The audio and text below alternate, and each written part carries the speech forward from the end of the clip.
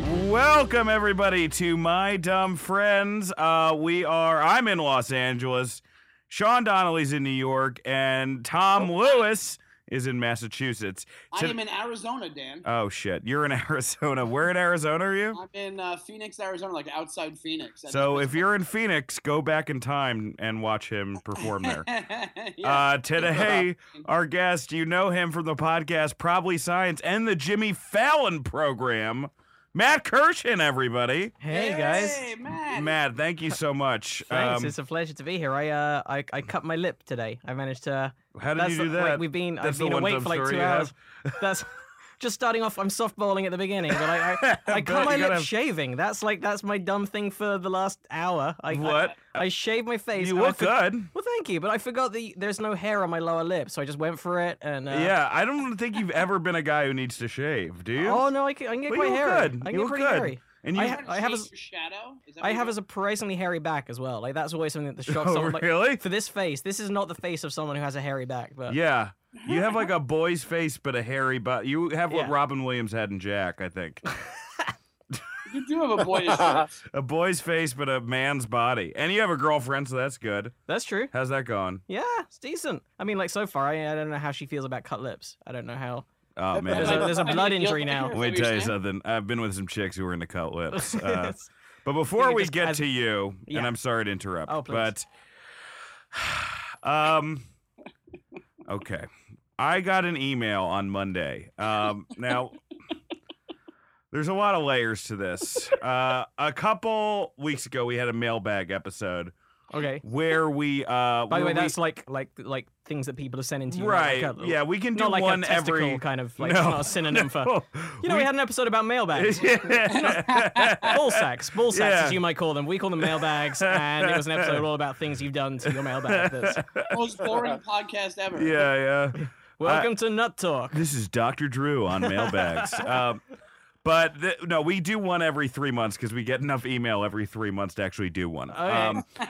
But during this episode, I made it all about myself, like normal Dan shit, where people called in with problems and I just made it about my own problems.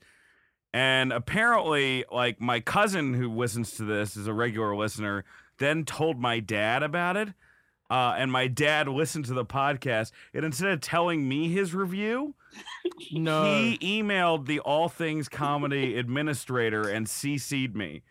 So he just emailed All Things Comedy. I thought he emailed our podcast producer, Tom. But not even like the network. The whole network. 3 levels up from just personally texting his son. Guys that we barely talk to. Like we deal with like Jimmy and Aaron. We don't even deal with the other guys too much. He's like emailing like office people that don't know that it's like a gag. Yeah, I would love it if Al Madrigal got it and was like, "What the fuck is this?" This is like, and then he calls you and is like, "Are you having problems with your family? You and your son?" But I haven't. Sean hasn't read this email, and Tom hasn't, and no one else has heard it but me. And I got really pissed off. I even realized it was anyway. I'm gonna read this email, and just to set the ambiance, we're gonna read it over Cat Stevens' father and son. So here we go. To Daniel Saint Germain, he made it formal right in the beginning. Yeah. I just listened to the mail. That's like what if he's telling you off. Like, yeah, if he was Daniel Saint Germain, you will get here right now. That's like when you get punished as a kid. He said to Daniel Saint Germain, didn't even use a condom. It was just a period. So that's already like a foreboding thing to read, right. You know? So I just listened to the mailbag episode after I woke up from your 5 minutes of talking politics. Just already shitting on the politic part of the episode, which we already. I've never heard anyone who invites feedback explode like a nuclear pinata when someone makes a minor criticism of your show. Even worse, Sean said he was a fan. Your idea about doing the podcast for just the 3 of you alone was the most positive thought I heard. The problem is that your co-host would probably slip out unnoticed during your first rant. This is where he kind of get nice. He goes, I too are one of your show's biggest fans. You might consider mailing medals to long-term listeners. This would mean anyone who makes it to the end of one broadcast. A last point, I lost count of how many times you say you know, love Dad. And then I got really pissed off, so I just wrote, hey Dad, when I want your criticism, I'll ask for it. Hope you're well, Dan. And then All Things Comedy wrote, so funny! And then I wrote, sorry, I may have overreacted. That's what happened. It is all over email. Yeah. I thought you said it was 5 paragraphs long. Well, I didn't mean it. It was indented 5 paragraphs. Oh, indented. Okay. I kind of. So like bullet point. There was bullet points. That's what I should have said. He gives you the streamlined version. I mean, that was pretty. He just roasted us. Yeah, he just shit all over the podcast, and mostly on his son. Definitely. And you went into a lot of pot shots right at you. Yeah, real shitty. And you went into comedy, you say? You know, if I don't, yeah, exactly. My dad's a playwright. If I didn't like one of my dad's plays, I wouldn't email him and the person who runs the theater. Yeah. That's what he did. He fucking went after not just me, but the people who could drop this show. Dear the estate of William Shakespeare. My dad's play sucks balls. CC Dad. It was crazy, and he did that underhanded thing of and then I called him on it, and I was like, sorry, I yelled. He goes, oh, I thought you were being funny. Well, my favorite part is when he says we should give medals to the people who last one episode. We get some listens on this show, A lot of listens on Tom, how many listens do we get a month? We get like 15,000 or something. Yeah, 15 to at least at the very lowest estimate, 15,000 a month. It's not too much. How many do you get a month, man? I don't know. I think we're around the same kind of. Yeah. Oh, Andy does the numbers. Andy I does never look the at the numbers, Hey, but how about this, Mr. we're around C? the same range. Yeah. We have enough to get mailbag letters. How about that? Yeah, every 4 months. Every 4 months. And I'm sorry. Keep going. We get back to people on a very timely basis. So your dad was So amazing that your dad did that. Does your dad how often does your dad turn over a play? Like what is a playwright's work? Well, first ethic? off, I don't give a shit about what my dad's work ethic is out of this email. My dad can fucking never write another play for the rest of his life for all I care. Wow, that was hilarious. He writes a lot. He writes a couple a year. I mean, he's pretty fucking crazy with it. I mean, he was a writer. He used to. I mean, I've talked about this on the show, but he was a TV writer, then a movie writer, and then all right. And did plays. So does he live out here then? No, he lives in Woodstock, New York, and New York City. But I think. I don't know. He's like, first off, he doesn't know how to write emails. This is the first email that he's written that hasn't been in all caps. So I will give him that. He finally figured out how to take the fucking caps button off. I got it. One of my mum's first emails to me was like, in all capital letters, it was like, Dad says he can pick you up from the airport. What time are you? And then like stopped halfway through a word, and in brackets it said, sorry, just realized caps lock, and then continued in lowercase. She didn't go back and correct it? Didn't go back and correct it. It's like just a stream of consciousness. It's just like you can't type. I don't think she knows where the backslash button exists. Yeah, I don't think they understand that like when you write in all caps like that, it looks like a fucking ransom letter, you know? My mom writes text like she's writing emails. She writes, hey, good to see you yesterday. Love, Mom, at the end of every text. Well, they think it's a telegram. Yeah. They're like, must speak to you. Stop. Like, stop. Says over at the end of every. Yeah, it's a walkie-talkie. Is this a walkie-talkie? This is how we beat the Germans. Oh boy, how are you guys doing over there? All right. Let me ask you this: so, you guys have repaired your situation. Then, are you actually mad? Yeah, we're fine. I'm like closer to my dad than I am to anybody. You know what I mean? Right. Like I would have That's to. why he thought he could do that. He was fucking around. Yeah, I know. I'm obviously like I don't know. There's a lot there, but I would say he's up there. I call him as much as I call you, Sean, which is too much. Yeah. So, you know. Yo, then I can write an email to ATC about you. This happened at work yesterday, which I'll probably talk about this on my other podcasts too, because it happened at work. But I'll just briefly say I got caught. yesterday. I got caught. I'll just do this fast, but I got caught telling, like, because my phone fucked up yesterday. I couldn't use my touchpad on my iPhone. So I came in and I like went to the PAs, which you're really not supposed to do. And I was like, hey, do you mind are you going near Melrose near a cell phone shop? Could you drop this off, maybe fix it, you know? And he said yes, but then my boss found out about it. So for the rest of the day, he sent like 4 people to come into the writer's room and be like, hey, Dan, just to let you know, if you need any help with your cell phone, like different parts of the team. Like first it was a PA, then it was the creator's assistant, and then the entire field team came in and was like, just to let you know, the field team is at your disposal right now. So I got twice about being a diva from now on. Yeah, That's the best way to deal with that kind of thing, though. That's so good. Rather than like, hey, Dan, you shouldn't be doing that. Like, just rinse you for the rest of the day. Right. Then you don't do it again. That's how you just public humiliation. Yep. You are not going to do that. Especially you. You won't do that again. No, I won't do that again, for sure. That's kind of bullshit, though, because you don't. It's not like you do shit like that every day.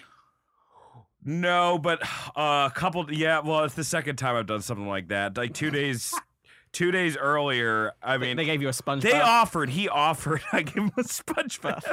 Hey, I just didn't have time to shower today, so you could just if you could just mop me down at the desk. Just make sure you get in the bits that sores can grow. Yeah, Quinn, hose me down. But I left the my doctor's office with a key in my pocket, and a key. Yeah, like the bathroom? doctor's key, like for the bathroom. Okay, right. And then he drove it back to my doctor's for me. By the way, those bathroom keys. I don't think there is a grosser object in the universe. No. Than those like it's. Yes, there is. Dan's phone. But like a key that has been touched by 1,000 people who've gone for a shit. Yeah. Like it's just a piece and of... sick people. Yeah. Like doctor's office. So everyone who's sick is grabbing this. Yeah, that might be the most disgusting. Really disgusting. Really disgusting. Are you close to your parents or no? Yeah, but not in that. No, actually, no. I talked to them. I actually had a long conversation with them about a week ago. I don't think British people are close with their parents. That's some of them are. Like it's not like a gross generalization. Yeah, you sort of see it like my home life is like Bridesheads Revisited. Or something. Good day, father. Father, mother, I must away, and then that's it. That's the like. We shall speak again in 2017. But mother, I want to marry Melinda, and then she just slaps you and is like, "You're marrying Percy."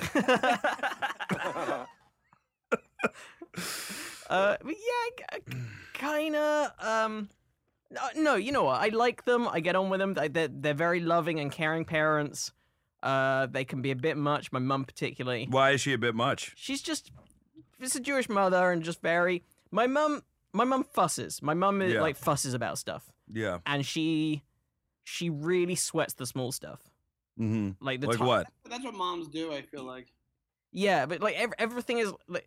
Even just like an explanation of something, like listening to a story from you, like none of this stuff is important. Yeah. Like you have no like there's way too many details. Like this story could be, I saw your old English teacher in the supermarket yesterday. He says hi. Like that's the whole story. Yeah. But what does it turn into? Somehow it's just like she'll bring in other people I've never met.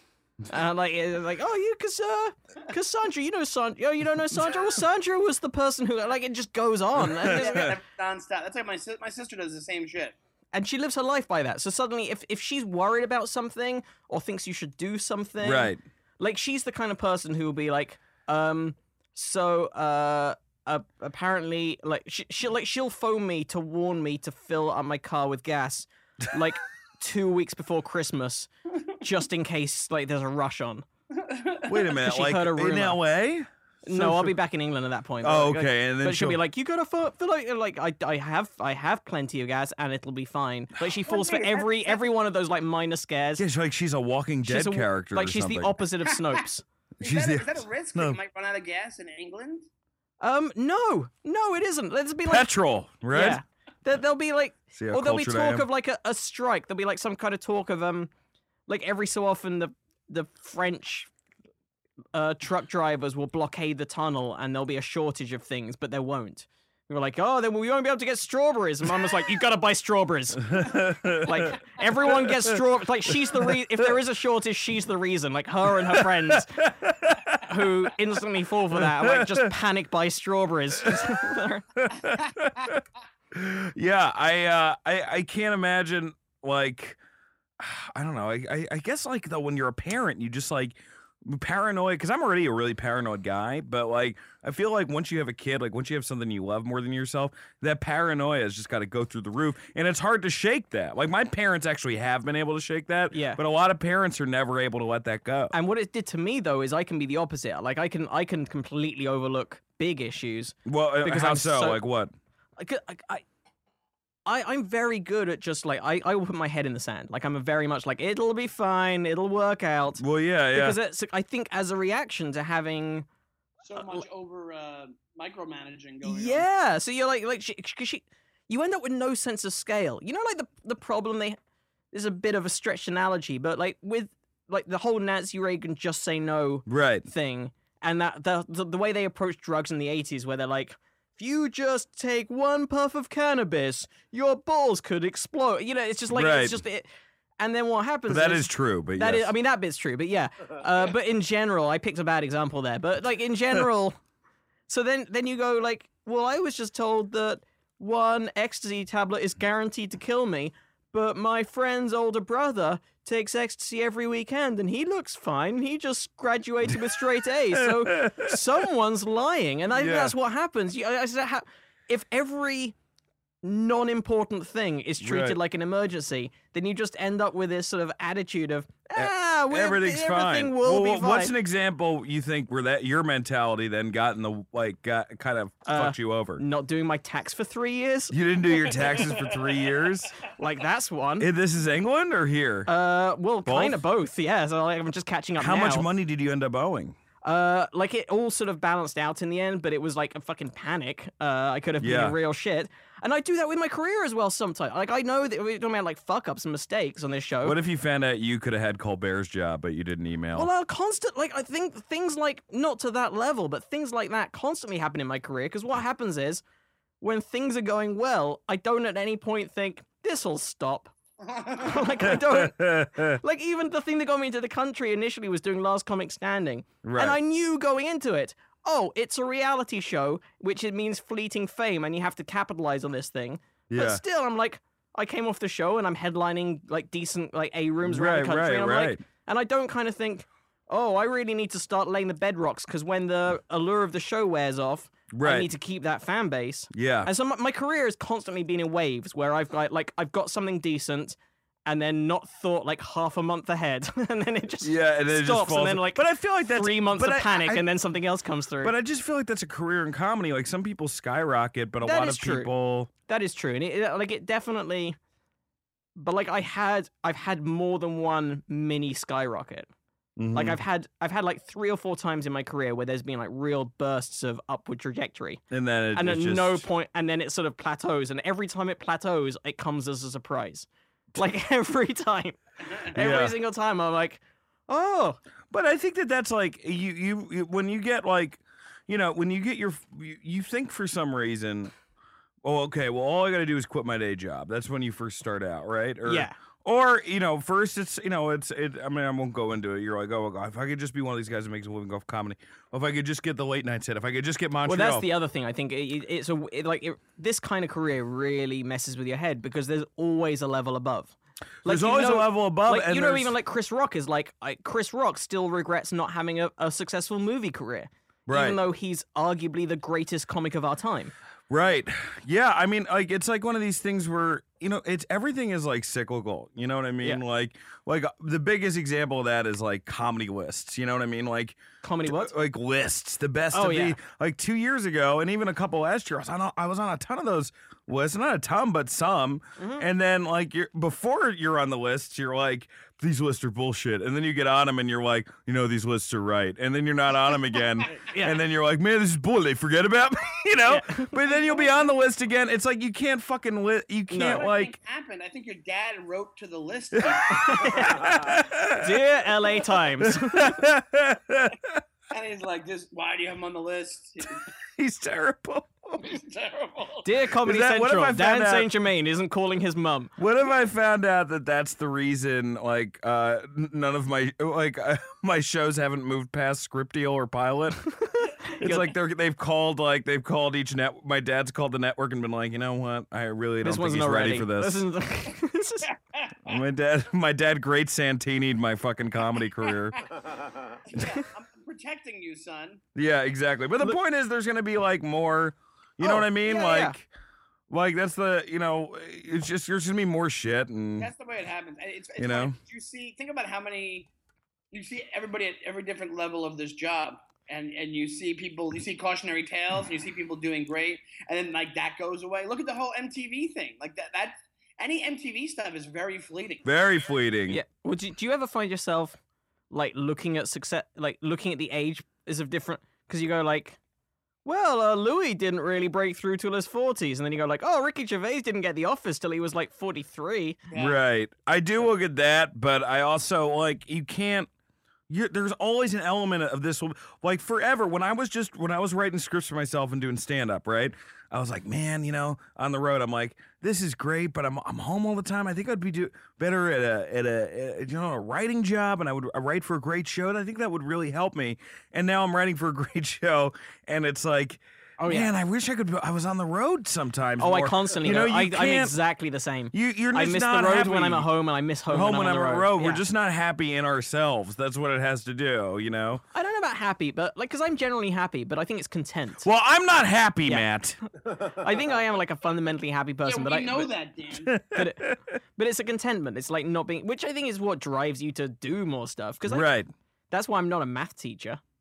No, like, that's why I would be a terrible math teacher, but yeah. Like an awful math teacher. Yeah. No, it's the same, and that's why, you got to keep reminding yourself when the stuff is good. It's like, this is great, Yep. But I feel you just told me that. You just told me that. I just told him that where Sean just sold a script to Comedy Central. Congratulations. Whoa. So thank you, man. I think I saw that happening. That was the stuff that was announced like this week. Yeah, congrats. Yeah. Thank you, dude. Yeah. But you have to have that in your back of your head, like. That's why I told Dan, and he was like, enjoy it, though. But I was like, yeah, but what if this? What if Of course. But, I mean, it's always, and it's hard, man. I mean, like, with any network, you set, well, it's like anything where it's like, only a certain amount of people get script deals. And then out of that many people, only a certain amount of people get pilot. Yeah. And then out of that many people, only a certain amount of, so just enjoy, I got to at least the first stage, Yeah, right. No, sure. No, it's exciting. It's just a matter of, but like you said, it's just that even in I understand. There's always a next step. I understand though why you'd be nervous, because it is awkward when you get announced in one of those things, and then if the show doesn't go, then you have to have because I've definitely had people like, oh, what's going on with that show? And I'm like, well, actually, or they'll congratulate you on it as well. Congratulate it, and then you'll be like, it's actually not happening anymore, and that's an awkward conversation. But if those people get awkward around it, I was out with some girl last night, and I was talking to her. She, she just moved here to working on stuff or whatever. And I was like, yeah, I've been working on this show. I had a few script deals that didn't go. I guess that sounded depressing. And she was like, yeah, it did. And I'm like, you know what? No, it fucking didn't. What are you doing right now? You know what I mean? It didn't sound fucking depressing. That's not, that's what Hollywood is. So it's not depressing at all. No. I also know people who've made exclusively a living off of script deals. Exactly. They've spent 10 years developing shows that have never gone, but getting paid for the process. Yeah. And you said this, Sean, before. It's like we hacked life, Yeah. By just doing this, and that's grateful. But there is the terror of when the heat's gone, oh my god, I'm gonna be a grocery. But also, bagger I dwell on moments. As much as I was saying, I have the opposite attitude to my mum when it comes to big, things that are upcoming. Yeah. Things that are past. I spend my life cringing at stuff from 25 years ago. Oh my god. I'm that person. I'm constantly what? What did you do 25 years ago? Oh, all right. So here's one literally 25 years ago. Yeah. At some summer camp. Yeah. I was that nervous and awkward a kid. There was something where I can't even remember what the setup was, but it might have been it couldn't have coincided with Valentine's Day because this was in the summer and not February. Right. But whatever it was like some kind of. For some reason, we were like. No, you're in England, not 4th of July. What am I talking about? Yeah. We were. Sean's like, you guys celebrate 4th of July on the 7th of July, right? That's what's different about it. Bastille Day, is that you guys? But like I don't know why, but all I remember is for some reason we were matched up with girls from across the camp, and this one girl gave me like for some reason she met up with me, and I was nervous and awkward, and she sensed that, and she gave me like a chocolate heart. Right. And I was so nervous and awkward and shy, I literally ran away. Like I ran. I turned away, and I ran. And Where'd you run into? The woods? Just basically, yeah. Like fucking gone, and I was gone for like a week. But no, I was like... are you a deer? What are you? But like, I'm 35 now. I was 10 then, and I think about that. Like, like fucking a whole generation later. That's a mixture of different stuff. That's when you're a kid. That makes sense, man. Because I went to camp on like a school field trip when I was a kid. We went to this place called Colebrook, and I got so homesick that 3 days before we left, I packed all my stuff up and I slept on it until we left. Oh my God. And I didn't talk to anybody. It was like I wanted to How go old were you? So bad. What? How old were you? I think I was about the same. I was like 10 years old. Yeah, when you're a kid, you do, this is what I realized too, like you were saying with the romance thing, like when you're a kid, there was a girl that I had the biggest crush on, and she actually works, I've met with, she actually works in LA now in development. She's awesome. Her name's Christina Malik.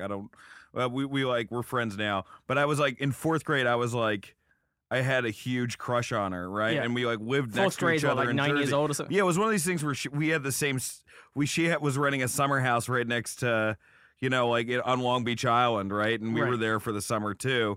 And I was like fucking head over heels in love with her, Uh-huh.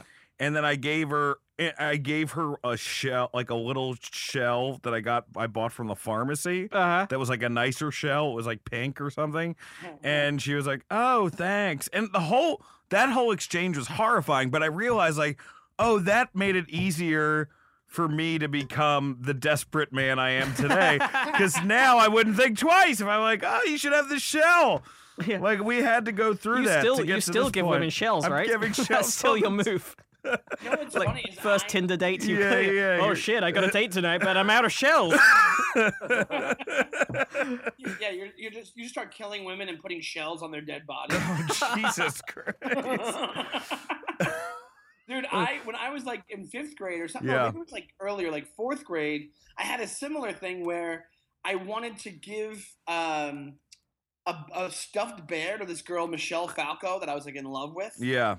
And my mom, I don't know why she did this. The night before, she like convinced me not to do it. Oh man, that explains so much about you.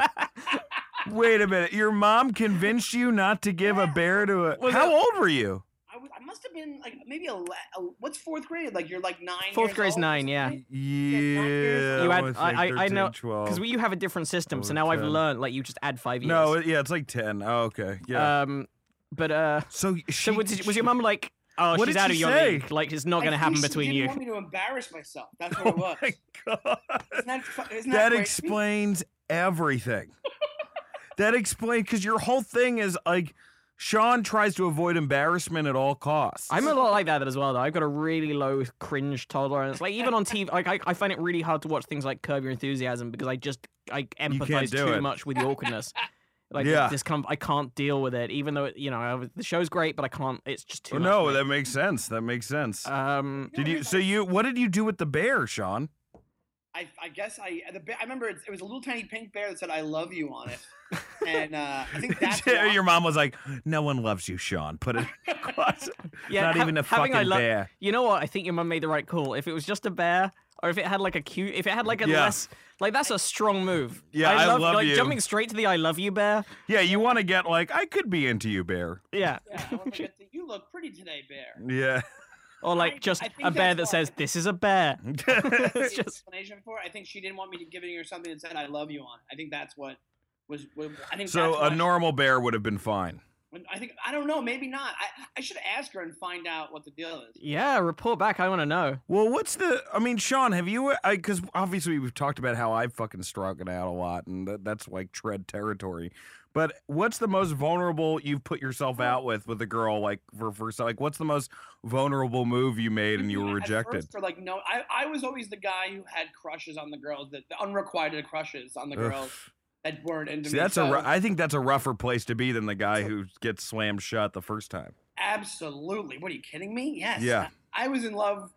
That was like, for years I was in love with this girl, Jen Monahan. Like, I think I told her I loved her probably multiple times. Multiple wow. times. I just got shut down. And she dated one of my friends, which was really fucked up. See, I never would have got to that point. I'm the opposite. I would be... Because I can think of times where I'd have so little confidence, or like, I would constantly think, like, just even before, I can tell you a dating story after this, but I remember at school, towards the end of school, I was starting to be funny in class, like, not like class clown funny, but I would like have these little quips, and it used to be this sort of running battle between me and another guy, and a friend of mine would start writing down some of these one-liners, like one of the other guys in the class. Yeah. But he was one of the more popular guys, and I was convinced he was mocking me. Like, I was convinced, and he might have even been, like, thinking about it, but I was like, he's not really serious that I'm funny. Like, he's just like, I'm the butt of this joke, and everyone's actually laughing behind my back. Like, that's what you thought. Psychology. Yeah. And that extends to, like, so I remember my first or second Edinburgh Festival run, and I was doing this package show with other people, like this sort of mixed bill show. Yeah. And I think I know who this was, because there was one of the people who worked at the venue, one of the girls who worked at the venue, like, who was like a box office girl, who we sort of were flirting with. We used to get on. We'd chat a lot, and people would make comments, but I'd never had the guts to actually make a move, make a play or anything. And then at some point, one of the other box office people passed me this matchbook that said, "This is from someone. Someone gave me this to pass this on to you," and it just had the word "sex?" ? And a phone number. Oh shit! And I held onto that matchbook and did nothing with it for the entire festival. Oh my god! And it was that girl? I don't know. That's my guess. Maybe it wasn't. It was a guy, somebody fucking with you? Maybe. Look, here's the thing. I don't think it was her. Maybe it was her. Maybe it was someone. Maybe it was just like an audience member from one of the shows, or maybe it was someone fucking with me. But I just like I never even made the move to find out, because I could have gone like, I just got handed. I could have texted. I got handed a matchbook with your number on it and a message. Who is this? Is this you? And then met in a coffee shop. And then if I went to that coffee shop and it was her, I'd be like, holy shit. If I went to that coffee shop and I sat there, like, reading the paper and looking for people sort of sat behind the window sniggering, then I'd be like, all right, well, you fucks. But I couldn't put myself on the line to that level of embarrassment. Or that level of potential embarrassment. I know, but it's like, okay, for now, like, how did the person you're dating now, how did that happen? How much effort did you put into that? That was a Tinder meetup that turned into a relationship, yeah. Okay. But like, I think with relationships... you were very obviously respectful in the beginning. But yeah, but I think I'm also a very different person with relationships now than I was. Like, then I think if that was a genuine, like, I want to bone you, she would have been like my maybe second or third sexual partner. I can't remember like what, but it was like I didn't really know how to hit on women or escalate anything from friendship to, because if it was that woman, and even ignoring that matchbook, that, like, we should have dated that festival. Me and that box office girl should have dated that festival, because she was single, I was single, and we spent a month flirting. Like, we would just, and like, looking back on it now, that was flirting. That wasn't just friendliness. We would spend long times chatting and, like, hug hello every day. And, like, that kind of, it was, but, like, I couldn't put myself in that position. So you're the opposite of me. Like, I feel like women get to know you more, they like you more. And mine, like, keep the mystery. You know what I mean? Because once you start to see how the sausage is made, you go vegan pretty fast. You know? I have the same thing though. I automatically assume that they're not flirting when they are flirting. I think that's like, single. Yeah, I assume that they are and they're not. And they never are. Did I tell that part? One time I think I was like 17, and I was at the mall in Long Island. I was at Roosevelt Field Mall with my friend, and we're walking by these girls, and there's a girl looking directly at me and smiling. and my friend is right next to me, and he sees it, and he's like, "Oh shit, this is gonna happen," whatever. And I saw her, and I turn around, and I go, "What the fuck was she looking at?" It's just like that. I just don't have it in my head. I'm like, "Oh, No. she's really into me." It's very low confidence. Very low confidence. But I will tell you, you guys I think comedy helps with confidence a lot. Oh, of course. Well, because look at the reason. I'm almost certain the reason I'm on stage, the reason I do comedy, is so obviously like a way to be in control of that situation. Absolutely. Like a way to control. I think I spent so much of my life petrified that they were laughing at rather than with me. I'm like, if I go on stage and people are paying me to make them laugh, I know I'm the one in control of that laughter. Like I know. Absolutely. Yeah. Because I wasn't. Were you? And Well, I think control. Just jumping off your saying is like a big thing as far as getting girls, as far as like not controlling them. No, but like being in your element. Like for instance, last night I went to my friend's party. He writes on the show with me, and there was this girl there, and she was talking with the dude who's this tall, kind of handsome dude. But I was like, I could tell she wasn't that, she was kind of into it, but as a friend. And then we started talking. We hit it off, right? I mentioned like, I remember you in the audience the week beforehand. I said, my friend, that girl's pretty, whatever. And she was like, we were flirting, right? Mm-hmm. And she's like, I got to get to this other party. And I'm like, I'll drive you to the party. So I did. And then she's like, you should come to the party with me. We go to the party. And that's when it changed, because I went from a comedy party to this party. It was people who make music videos. Right. And I went from being like a cool guy one place to just fucking Boo Radley in the corner. You know what I mean? Like, it was like I should have just dropped her off, but because I went in there, I was doing well in the beginning. And I've totally been in that same situation. Yeah, some of them knew me because they'd seen my show, seen me do comedy. But then there's this other guy who he was actually kind of funny, but he was like douchey funny, and I'm like, this motherfucker's gonna seal the deal, because I could tell how she was like looking at him, and then like, you're kind of lemon, like adding you're kind on. of like, I 100% know. And there's a thing Rich Hull said once, and it was I'm gonna paraphrase. Yeah. But it's actually more about being in the gig. But it's like, storming a gig is like you're the guy at the fairground who plays the game and wins the giant bear. Yeah. And the whole time you're in the fairground, everyone looks at you as like, he won the game. And the second you leave the fairground, you're just some idiot with a bear. That is so fucking true. And I knew I was dead in the water, because after this guy came in, I could tell, and they weren't having it now, but I know I had none of this nights. She left for the bathroom. She came back. I was like, it was this really sweet couple I met. They were nice.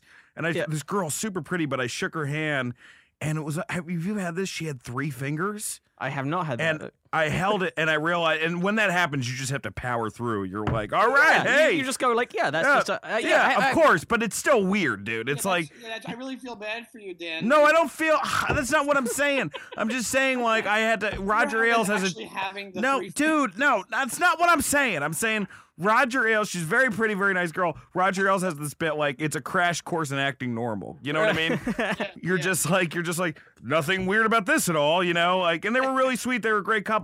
But then we started talking about the Midwest, and the girl came back, listen to this. She goes, you guys seem to be having fun. I'm going to leave you guys to this. And she left, and I'm like, motherfucker, you brought me to this party. You're saying leave me to this? You brought me here. She officially checked out of that situation. Checked out of the situation, and then I went up to her, and I got her number. She's like, I'll be at the show next week. And I'm like, well, we can hang out before that. She goes, yeah, okay, we can hang out. And I got her, and I'm like, well, my phone's dead. So she gave me her phone, and I texted, it's Dan to me. I mean, it's I'm not going to say her name. It's whatever her name is. And then, like, I got the text when I got home, and when I had power my cell phone, I thought it'd be cute to write, like, it's Dan back, and then nothing after that. Did you do that? Oh. I didn't even think that was that bad. I thought that was, like, kind of fun. But it's not that bad. I get it, because she didn't write it. But it is. It's like an owning embarrassment. I texted myself. That's what I realized. Like, I texted from her phone to me, and then from my phone to me. You were flirting with yourself using her phone. Yeah. Like, I killed with myself last night. But I got, like... I don't want to stray into doing like that thing when you've got a story that you also sometimes tell on stage. So I'm like de-stand-upping it. Yeah. But I talk on stage sometimes about how I wish I was the kind of person who can own his embarrassment, and I'm not. And I just remember, like, so here is a story that But this is something that happened, I think, probably... And before you start this, I love people with 3 fingers, okay? I sound like Donald Trump. Like, I love people with 3 fingers. The majority of people with 3 fingers in this country are good, hardworking Americans. But some are rapists, some are criminals. All right. And we need to keep them out. And we need to keep them out. She was great. Oof, jeez. I hope she doesn't listen to this. So when I'm keeping it in, Tom. Don't worry. No edits on this podcast. Okay. So when I was like 13 or 14... I found this toy that I had from when I was younger, and you know those little rubber suction cup things that you turn inside out and you put them on a table and they pop up in the air. I think they're just called poppers or whatever. Yeah. I stuck it on my forehead because it works like a suction cup. Yeah. But it made too tight a seal, and it just burst the capillaries in my forehead and just left me with this red ring, like front and center in the middle of my face that lasted for like. It lasted for 3 school days. Oh my God. And what did they call you? 3 school days. But here's the thing. Like, and again, going back to this sort of horrified fear of embarrassment that ends up backfiring. If I was the kind of guy who could just go into school and just go like, I just did this. I look like a dick. Hey, guys. Like, you would win that situation. Right. But instead, I tried to... If you drew a smiley face on it. You would not win a situation by drawing But at least you kind of own it. Like, you could own it. But instead, but how old were you? 13, 14. You couldn't own it then. You couldn't own it then. No. That's prime embarrassment. And you're also looking at like a 13-year-old who like half of the class had gone through puberty, and I was still like 5'2" and super like I was a boy. Like I was a boy. But I tried to claim that I tripped up and hit my head on the door handle, like on a perfectly circular. Yeah. Which is also dumb, but for some reason in my mind that was less dumb than the thing I did, which was just like stick a thing to my head and leave it. Yeah. No, I mean, yeah, that's even worse. But I think like when you're in middle school, people were just ruthless. Yeah. Like in high school, you could have owned it, but in middle school, it's impossible. Impossible to own it. Well, high school's pretty brutal, man. That's why it's so crazy. High school or middle school? Both are pretty brutal. Were you picked on? I didn't get picked on. I was like in the middle of the pack. I've gotten picked on, but not as bad as other people. Wasn't cool by any means, but I wasn't like a popular kid in either middle school or high school. So it was always like I hung out with people outside my school, or like I had like a handful of friends in the school. But that was my universe, and I didn't want to be embarrassed in high school at all. Yeah. You know what I mean? Like I didn't want to like. I'm not saying I got picked on, but I got like I didn't want to like you didn't want to be the guy who was left himself open to get picked on. I was thinking of something I did that was so fucking embarrassing in high school this week. Well, it was one of those things where I was the funny guy in high school a little bit, but a lot of it wasn't funny. It was just like me trying too hard. And this was the perfect example. Like it's cringeworthy because I thought it was ironic and funny then, and my mom still has the picture. But I put like for my senior class photo, I put like a pirate's hat on and made like a goofy face. Like I was realizing my genius. But then I wrote a quote from Good Burger at the bottom because I thought, oh, this is a bad movie. It's ironic. I used the because it's so bad. It's an Abe Vigoda quote. I'm like, I'm a douchebag. This is a douchey. That's like a hipster trying too hard, I'm sorry. I used a quote from you're being for your yearbook, right? Yeah. I used a quote from Pulp Fiction. But that's like understandable. Because at the time, like, you were trying to be sincere. There's something about it. Like, it's still a great movie. Like, I was like, isn't Good Burger, it's ironic. And I didn't even understand what ironic was because that movie was trying to be a comedy. Like, and it's so stupid. The whole thing. What was the Pulp Fiction quote? No, this is where I'm going to lose it right here. The quote I used was, how about you, Lash LaRue? Do you think you can keep your spurs from jingling and jangling? Oh, Jesus. That's pretty bad. That's what I'm saying. Oh, my God. Was that Uma Thurman who said that? No, it was Harvey Keitel. Yeah, that's pretty bad. Yeah. Wear a fucking pirate hat. At least I have my regular suit on. And how about you, Lash? What does that even mean? That's like, it's like one of the only, like, Pulp Fiction is known for so many great lines, and you picked the most worthless Pulp Fiction line. How old were you at this point? Like, I always thought it was such a cool thing to say. He was basically telling John Travolta, like, can you keep yourself in check? But I thought it was such a cool line. I was like, I want to put this in my yearbook quote. Bro. Hang on, how old were you? Was this like No, this is 17? high school, so I was 18, 17. 18, right. Yeah. One disturbing thing that I've noticed with Sean in the past year, when it's his social media presence, is that like the more successful he gets, like the more of he's acting like a retard who's never done comedy, because he's like he just posted a picture of him and Gary Goldman outside the Comedy Cellar, and he goes, "Me with one of the best." I'm like, what do you fucking do? You work there. That's your coworker. Stop being such a fucking kiss ass. What is? No, it's so weird, Sean, when you do that.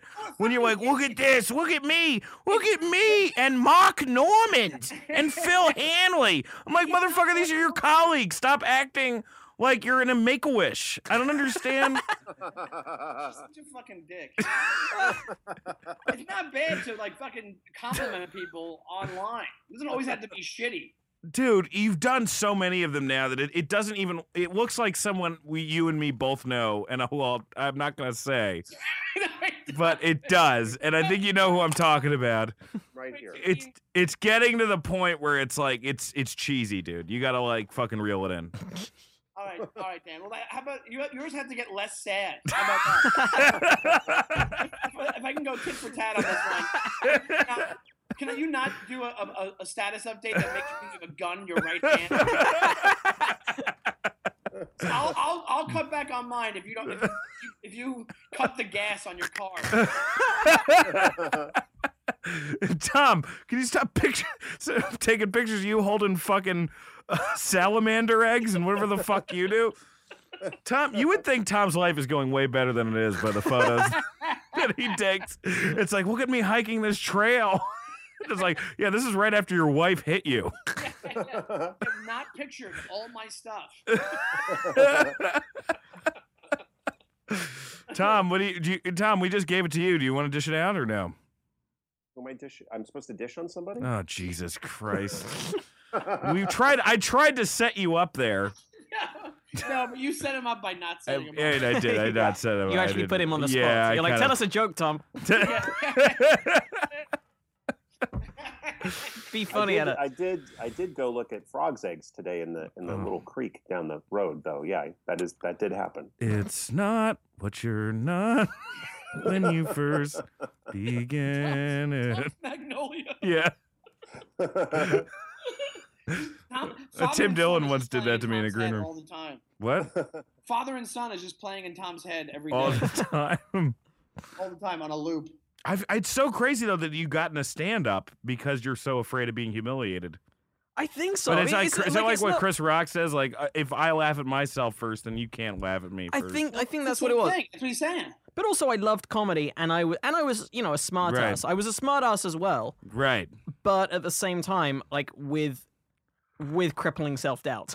Like I think I have the.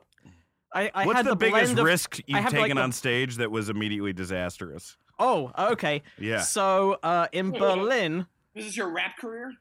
Yeah.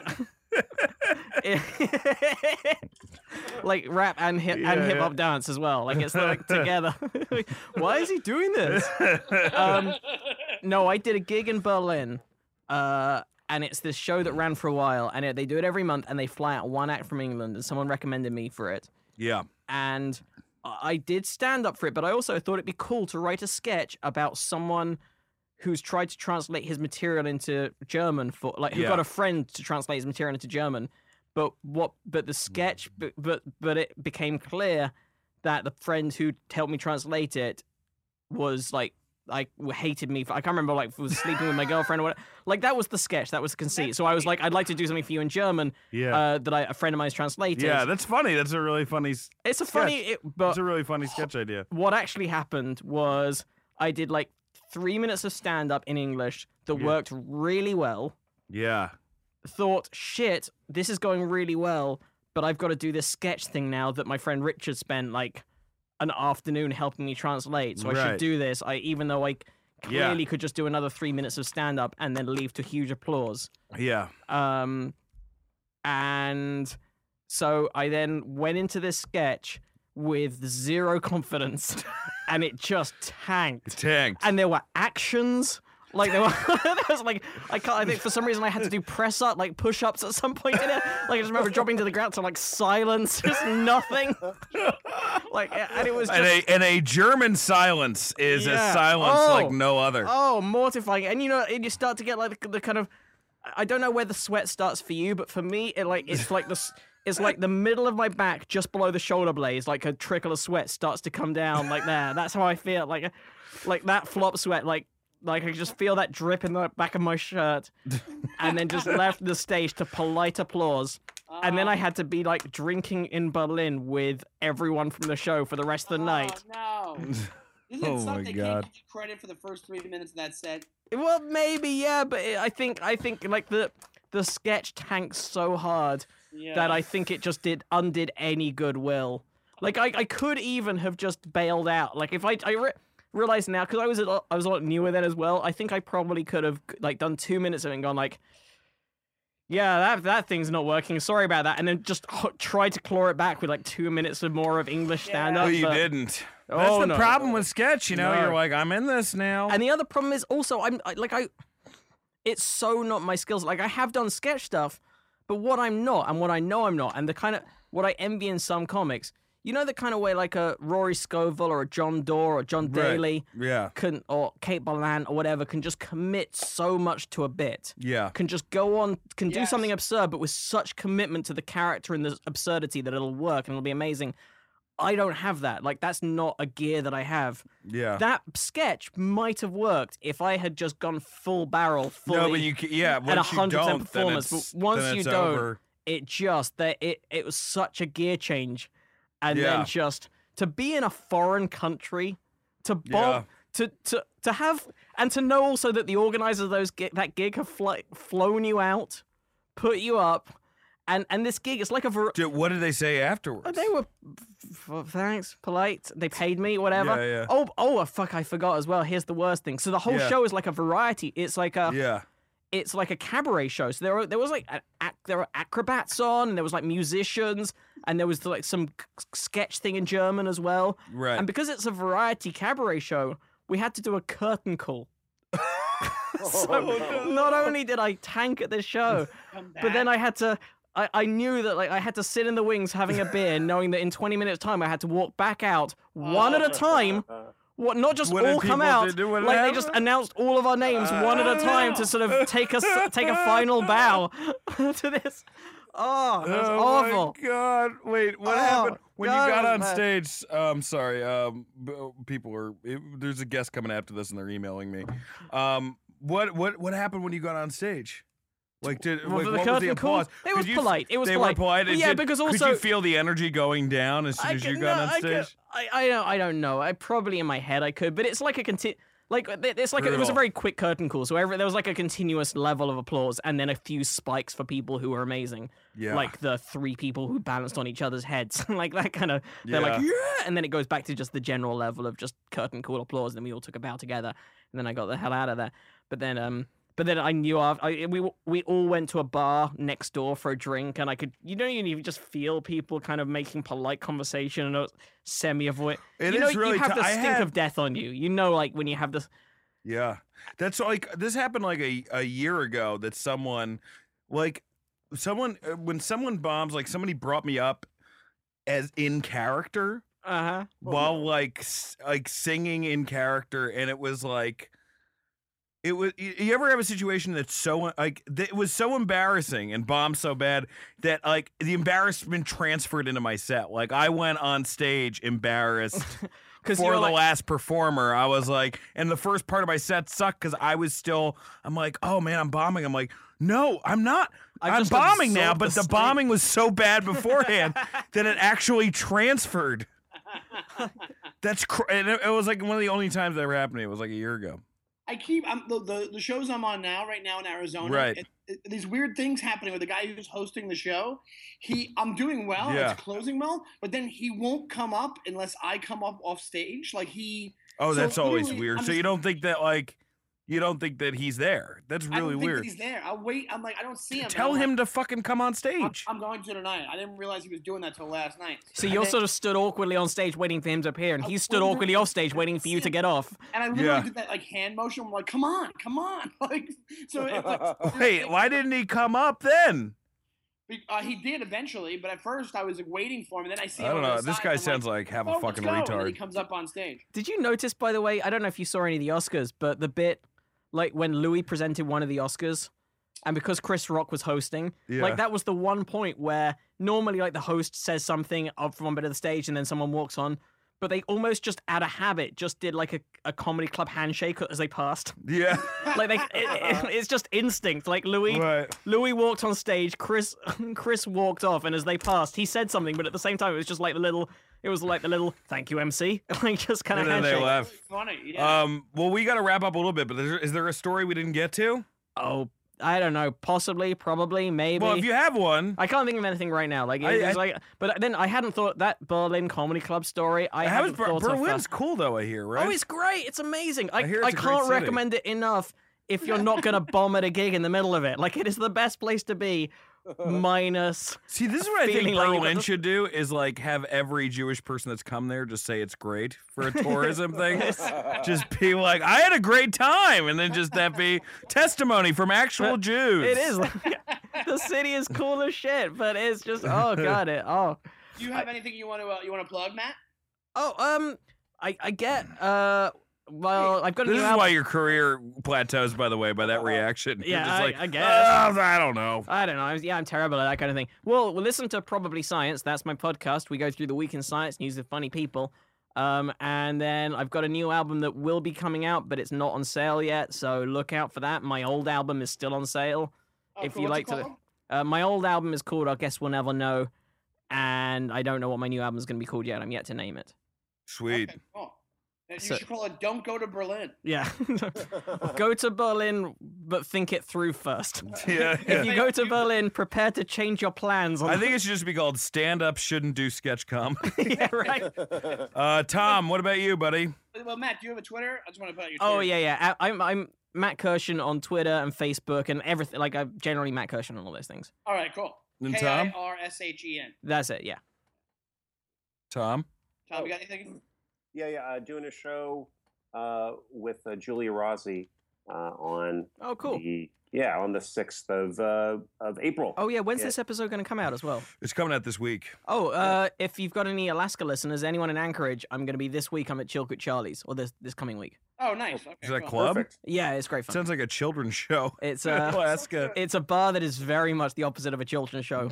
Children is the kind of bar that has probably produced many children unintentionally over the years. Oh, nice, like Roadhouse. I went there once. It's such a weird place. It's such an aggressive fucking town. It's such a weird ass place. Like I love that. I had such a good time last time, but it's like this bar that has 5 different. Wildly different bars that are a part of it. Like there's like a sawdust redneck bar, then there's like a cocktail bar, there's like a karaoke bar, a rock club, and like it's weird as hell. Dan, you want to say anything? Yes, I will be at Ohio State University on April 13th. Also, to announce Not Safe with Nikki Glazer's been picked up. Oh yeah, congratulations. So we have more episodes of that coming out, which is thank you. Which is awesome, and check out our last episode. By the time it's come out, our last episode is going to be awesome. So check that out, and you can find my videos and stuff on my website and stuff like that. I've just remembered 2 more things that are coming up. I think we're both gonna. Are you at Bridgetown this year? No, I didn't. You're not going to be Bridgetown. I've done it a couple times, but no, not maybe it was year. last time you used. But Bridgetown Comedy Festival in Portland, I will be there. And you just list a bunch of other stuff I'm not doing. You doing Lesserman? You doing yeah. I'm doing and then Glastonbury, but I'm going to be doing a run. I'm going to be doing Athens, like some gigs in Greece that are about to be announced, and then the Glastonbury Music Festival. I'll be on the comedy stage there on Saturday afternoon and Sunday night. Awesome. Cool. And you can, and for me, my Twitter is @ShoneyTime, and so is my Instagram. And then on top of that, I have an album out that's called Manual Labor Face. That's on Comedy Central Records, and you can get that on iTunes. And I have a website, SeanDonnellyComedy.com. And I'm trying Snapchat. I'm Donnelly19 on Snapchat. Oh, shit. I have a Snapchat, too. I also have a Snapchat, and I have never done anything with it. I'm doing it. I'm trying to get used to it. I don't like it. I got to do it. I have it for the show. Tune in next week when I tell you what my Snapchat address is. All right, guys. Anything from All Things Comedy? No? All right. Well, check out all the podcasts on All Things Comedy. And please, if you have something negative to say about the show, email us personally. So, Tom, can you give the emails and the Twitter? Yeah, I'll do that all. Yeah, I do all that. Sean, have you ever listened to a full episode? No. He does that at the end of it on every episode. I wanted to do it during now, too. I love it when Sean gets angry. You can hear the inflection. All right, thanks, guys. Bye. Thanks, bye.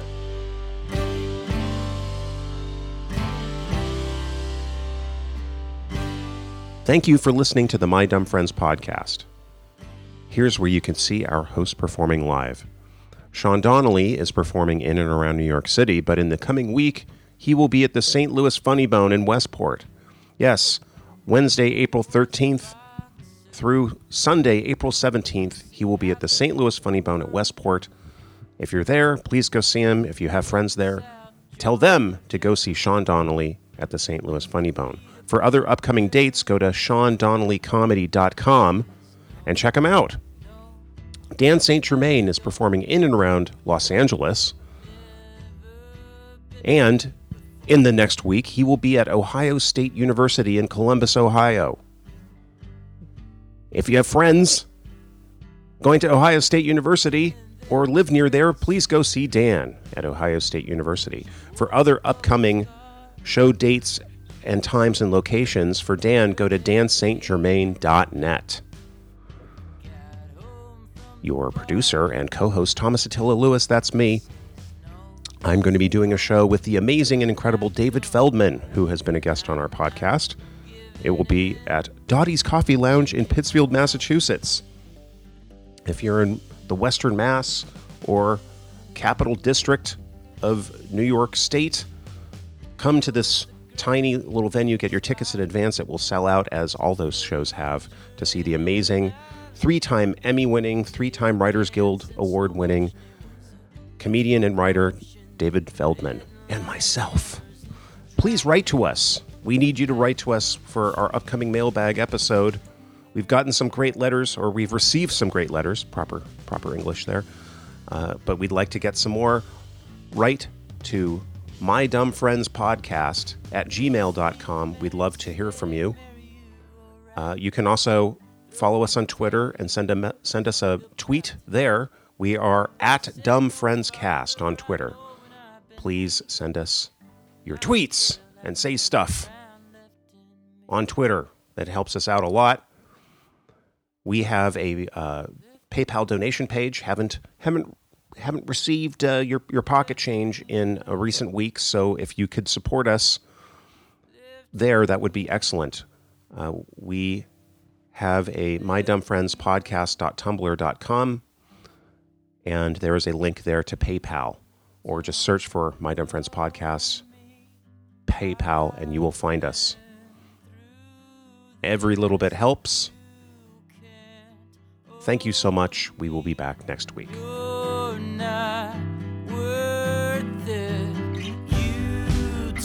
For other cool comedy podcasts, go to allthingscomedy.com. Yes, we're a part of the All Things Comedy Network. We're one of many great comedy podcasts. That's allthingscomedy.com.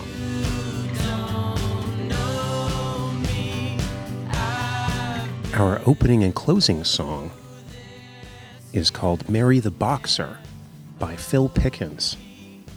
You can find out more about Phil at philpickens.com.